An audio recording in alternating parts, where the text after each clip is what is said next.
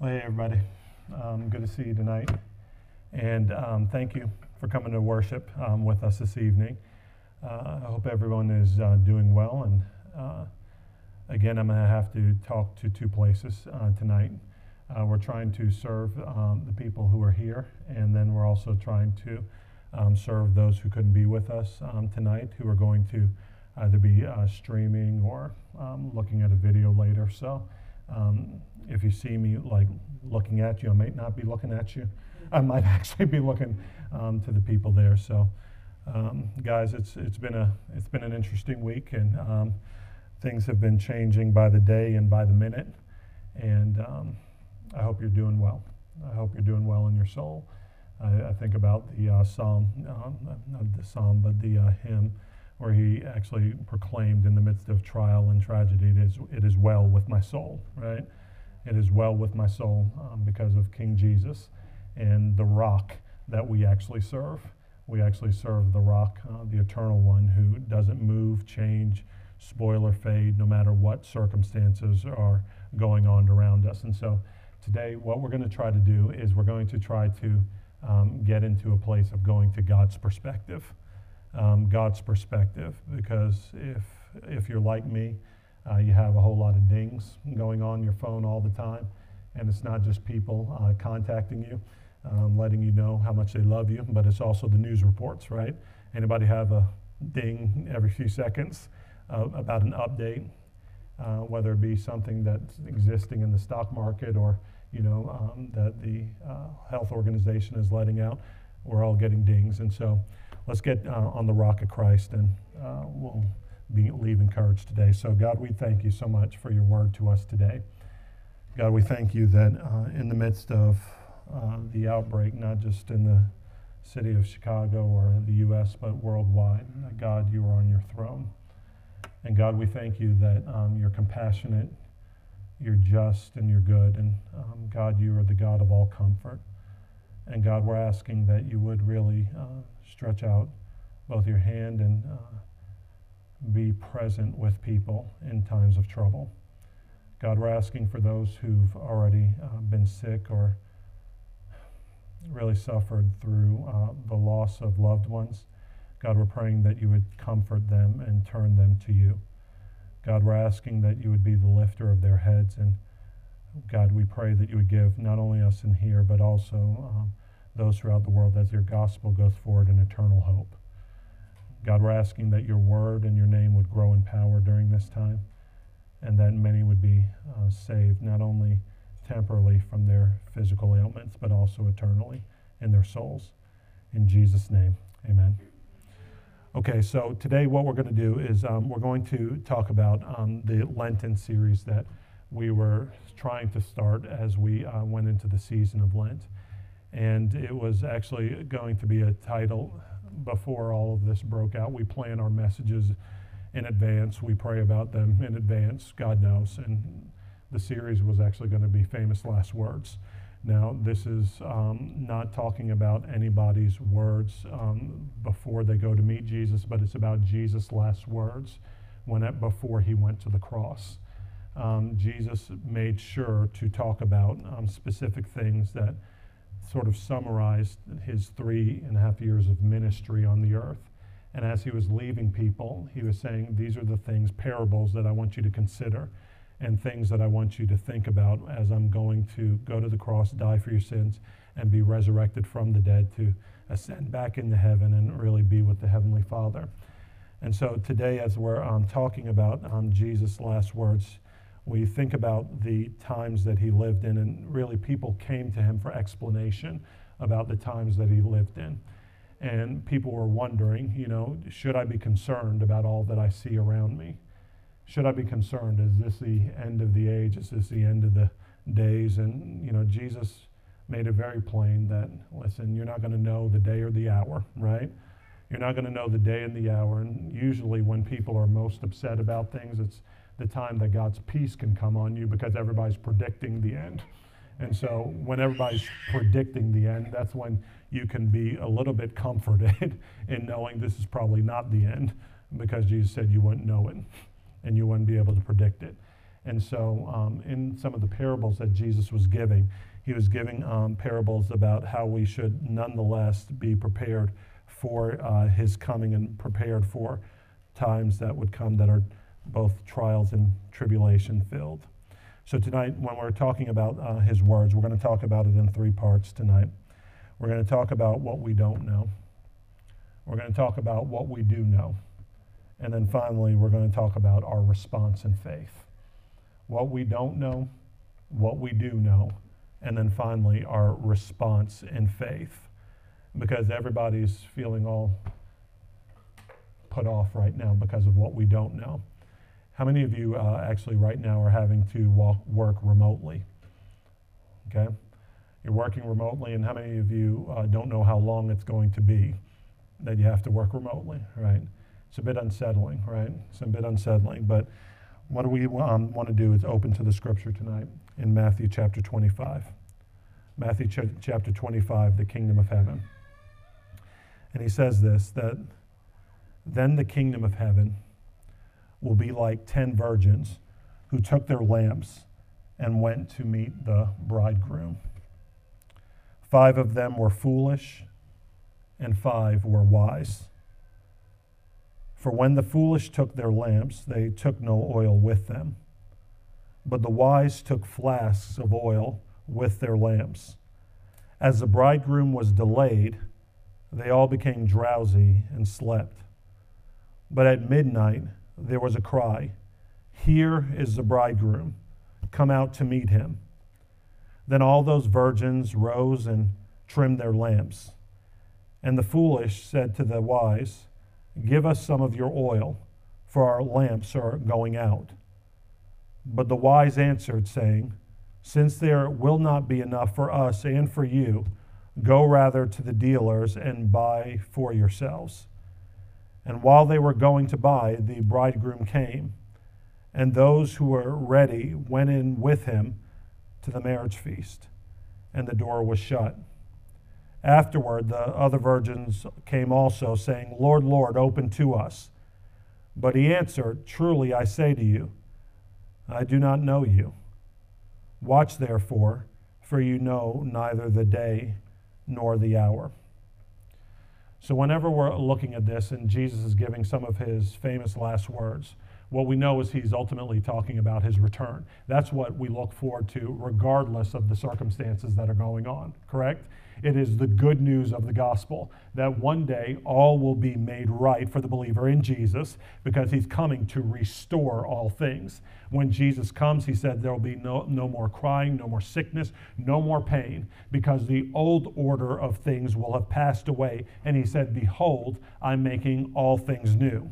But we have to ask the question, in the meantime, what is it that we don't know in between the time of his promise, his ultimate return, his coming, and the times in which we live? And what we don't know is we don't know in that in-between time, we don't know how long trials will last or from what form they will take. That's the truth of the matter in the midst of this present situation, in the midst of this present trial. As everybody's trying to get a handle on things, one of the things that we do know is that people don't know much, right? It's sort of like people are trying their best to try to find cures. People are trying their best to try to produce vaccines. People are trying their best to determine how this is going to impact our lives economically, socially, and otherwise. But what we don't know is, number one, how long the trial will last, and number two, what type of form it will take.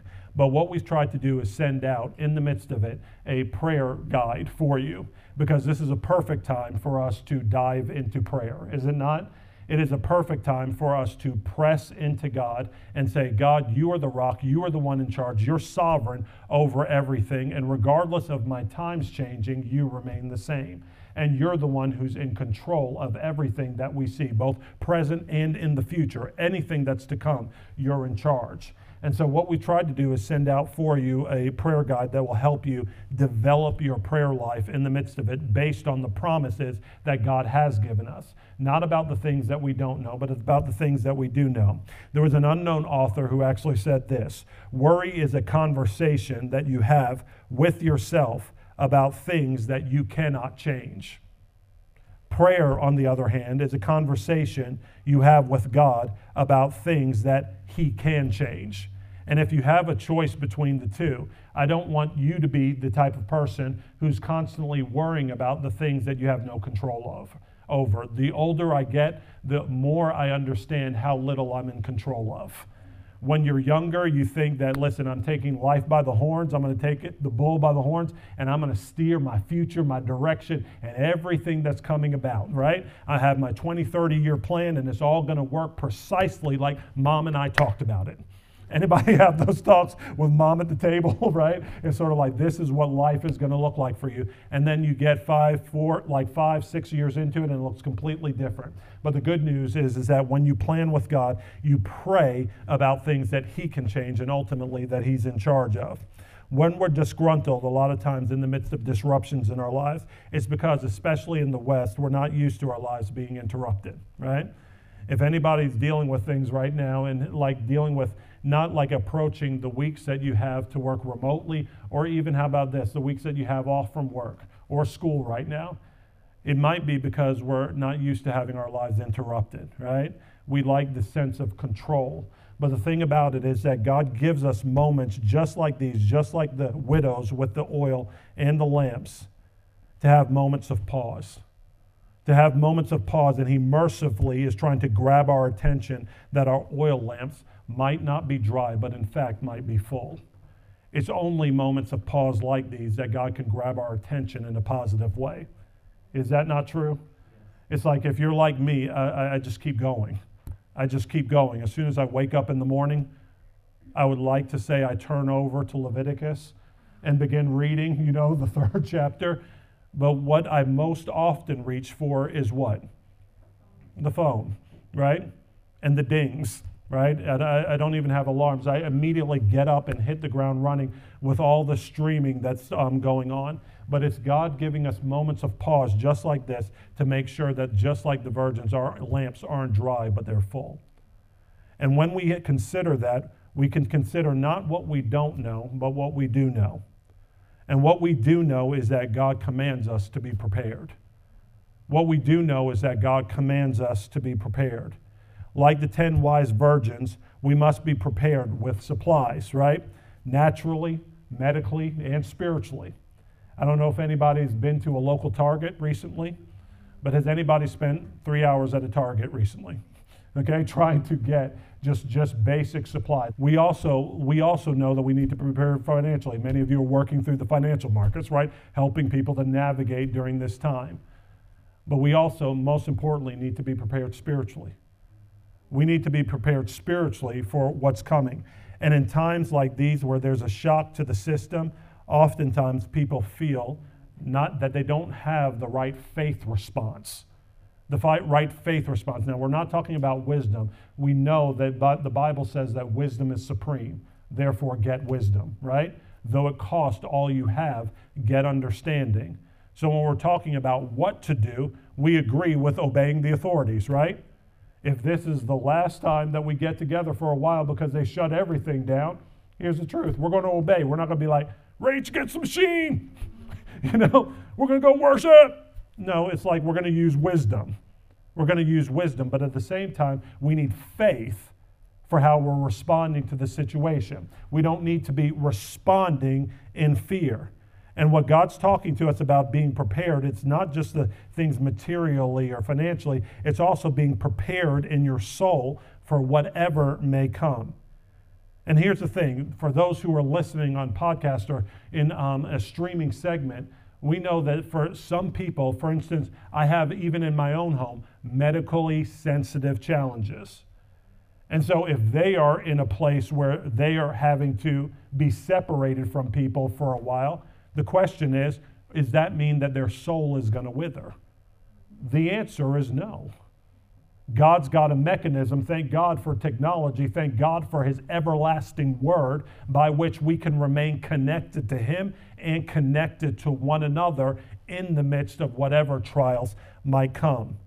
There was another author who actually said recently on the heels of this that socially distant doesn't mean spiritually secluded.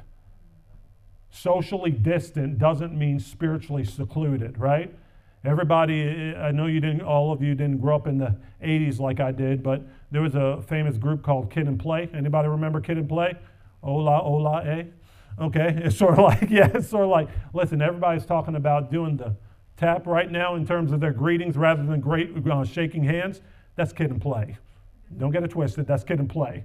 But the thing about it is that people are socially constrained, but it doesn't mean that you have to be disconnected from God or one another in the midst of these trials. Part of having your oil lamps filled is knowing that you have the same needs both in good times as well as in difficult times. Although we choose to many times respond differently, we need to make sure to keep our oil lamps filled regardless of what's going on circumstantially, so that when these times come, we have the oil that we can respond properly in faith and not in fear. Our podcast and obviously other connections, even in the community groups. Some people might actually have community groups that are still meeting. Some people might have community groups that are going online. The point is, press into God. Press into God. And don't let the circumstances isolate you, because we all know that in the midst of even the physical challenges that we're experiencing, the enemy would try to beat up on people in isolation. Is that not true? And so we've got to find ways to press into God and press into one another in the midst of these trials. What we do know is God tells us to be prepared in that way. The wise virgins, they were those who saw that there was a promise of him coming. And so what they did is they made sure to prepare with the oil in their lamps. You know, whenever Jesus is giving his parables, he's giving a similitude, which means that this is what life is like. This is what life is like. And I'm telling you that what you do know about me is ultimately I'm coming. What I've also told you is that there will be trials of many types that come. But in the midst of those trials, you need to keep your lamp full. You need to keep your lamp full. So what are we to do in those times? If you're wise, he says, make sure, whether good times or bad, you're doing what you need to set apart time. And some of you are going to have more time than you've been able to experience for many of the past months and years of your life. But use this as a time to dig deep, not just in Netflix, hear me, not just in Netflix, because that is not the refreshment for your soul that you need, but go deep in the Word of God, go deep in prayer, and keep in fellowship. Even if it's not face-to-face, you can do it through FaceTime, right? Everybody has like some sort of device that they can connect with. Stay in community with people, because we know that Jesus says to be wise and to be prepared. Our response ultimately will be in faith if we live in a way in which we know that we need to be prepared. We know that God commands us to respond in faith, living in the expectation of meeting him and being used by him in the world in which we live. Now, the beautiful thing about this parable with the 10 virgins was that he said, you know I'm coming, right? You know I'm coming. This isn't about the coronavirus. This is about Jesus, okay? This is about Jesus ultimately making his return.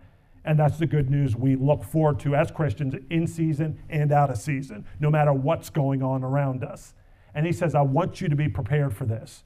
Now, the thing about it, though, is that there will ultimately always be some people who are not prepared.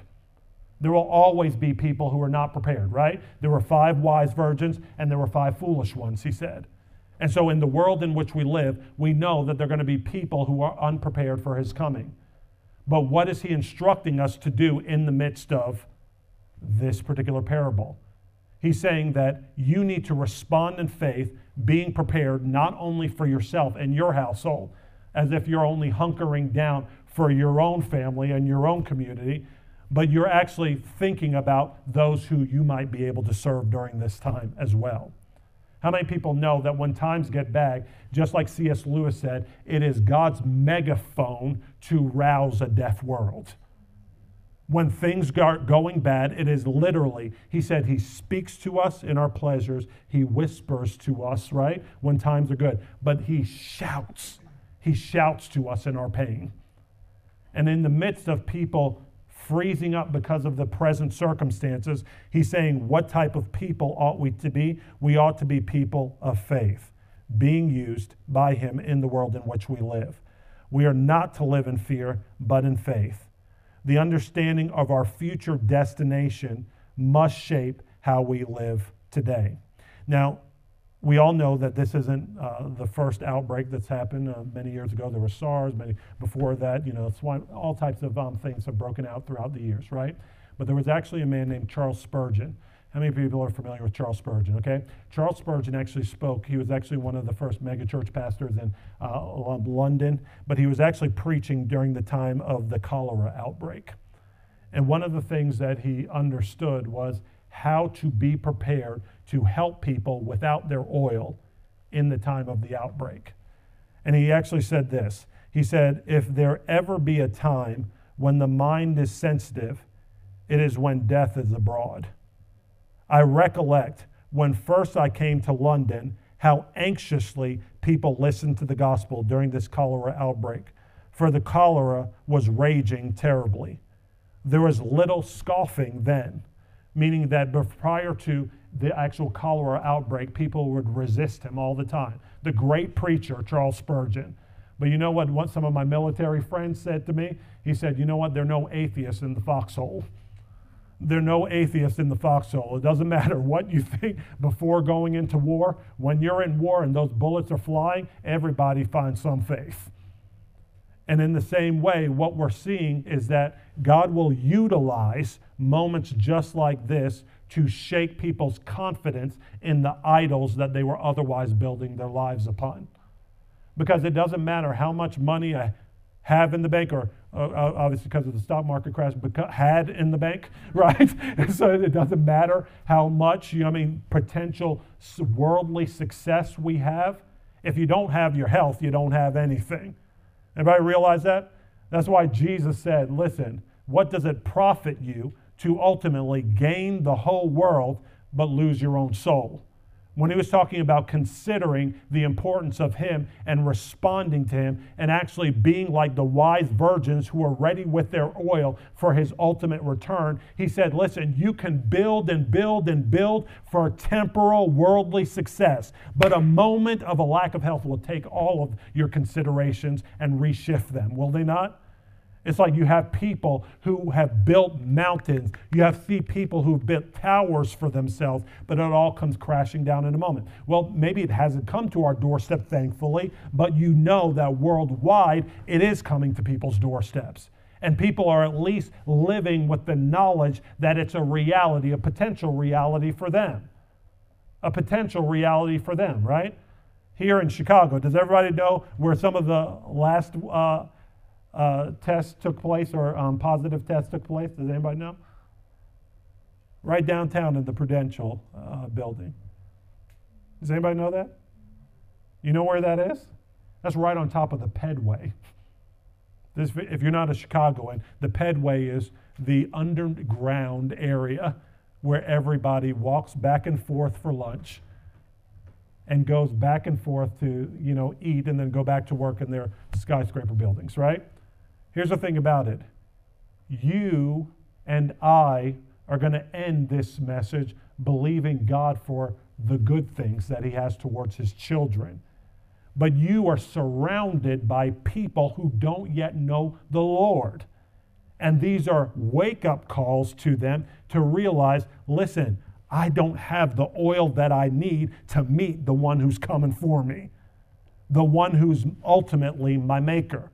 Now, the parable says that they went to those with the oil, right, and said, hey, can you share with us?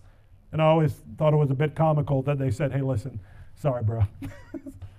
I don't have enough for both me and you. You don't need to go to to the dealers to get the oil, and then hopefully you'll come back before he arrives.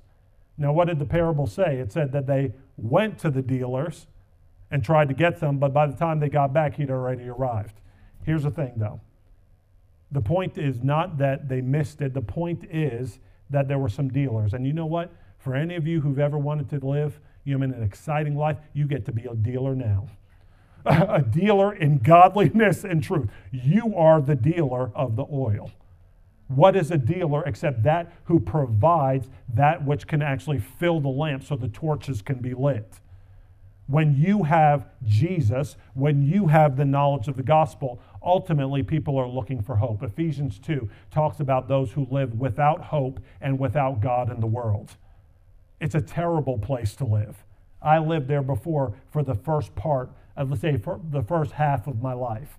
And it was a horrible place to live, not knowing what was going to happen the next day, not knowing what calamity may or may not come upon me the next day. But in Jesus, I was set free. Because you know what? I knew what I was able to embrace, what I didn't know. I was able to stand on what I did know. And then ultimately, I became a dealer of oil for those who needed it so that they would be prepared to meet him as well. Now, for anybody who ever watches this and they're not right with Jesus, the parable does actually speak of the fear of the Lord for you. You better get right now, because you don't know when you're going to meet the dealer. You don't know when ultimately he's going to make his return, the bridegroom, and the doors are going to be shut. That means both in his return and then ultimately the demand that he makes on each of our lives individually. So we need to take the moments now. But what are we as the people of God to do in the meantime? We're to be dealers of his truth and hope. We're not to be dealers who accentuate the fear. We're to be dealers of his truth and hope. Jesus reminds us that the hope that he has is both for the present and eternal life. If you don't know Jesus, now is your time to come to repentance and faith in him.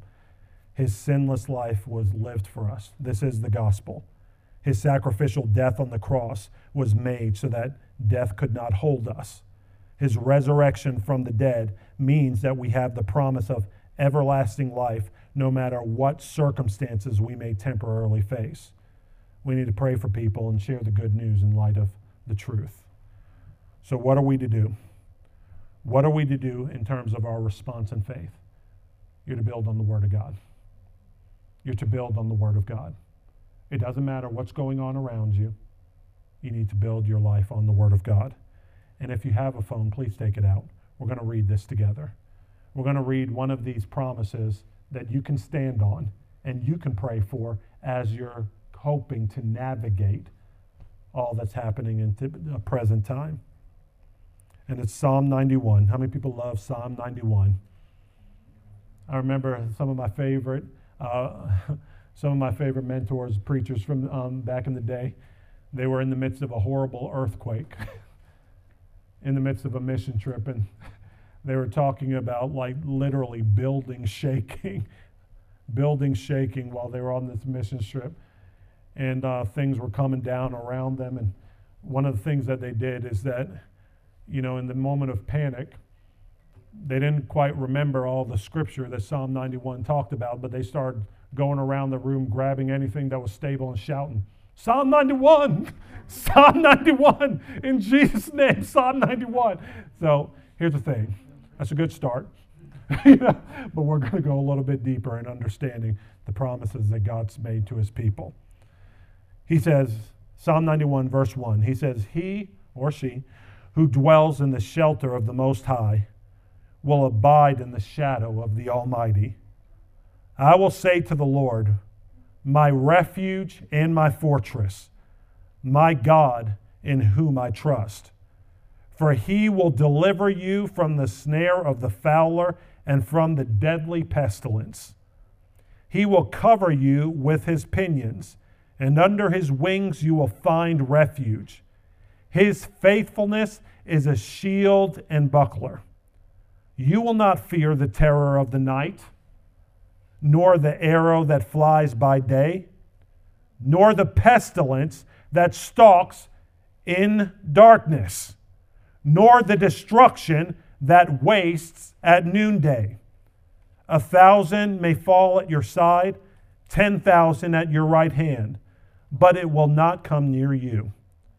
You will only look with your eyes and see the recompense of the wicked. Because you have made the Lord your dwelling place, the Most High, who is my refuge, no evil shall be allowed to befall you. No plague come near your tent, for he will command his angels concerning you to guard you in all your ways. On their hands they will bear you up, lest you strike your foot against a stone. You will tread on the lion and the adder, the young lion and the serpent you will trample underfoot. Because he holds fast to me in love, I will deliver him.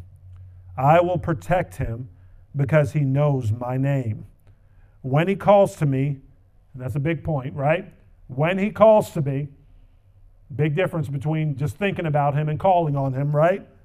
But it's when he calls to me, I will be with him in trouble.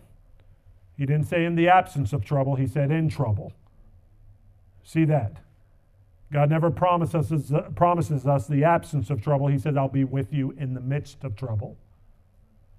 He says, I will be with him in trouble. I will rescue him and honor him. With long life, I will satisfy him and show him my salvation. Now, if that doesn't sound like a promise to you, I don't know what is. And whenever I think about all that's going on in the world, here's the truth of the matter. We are not like the rest of the world, people of God. Though we go and walk through the things that the world does, we have a heavenly Father who, quite frankly, treats his children differently. If you look throughout Israel's history in Egypt, even when the plagues came on the land, there was a particular land called Goshen. And in the land of Goshen, though the plagues surrounded the Israelites, the people of God, nothing fell upon the Israelites.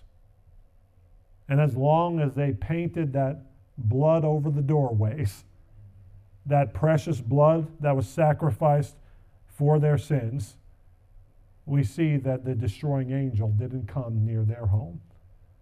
Now let me tell you something. It does not mean that I've never experienced sickness. Lord knows I have. It doesn't mean you won't experience something, but it does mean that ultimately, whether now or in the life to come, we have a deliverer.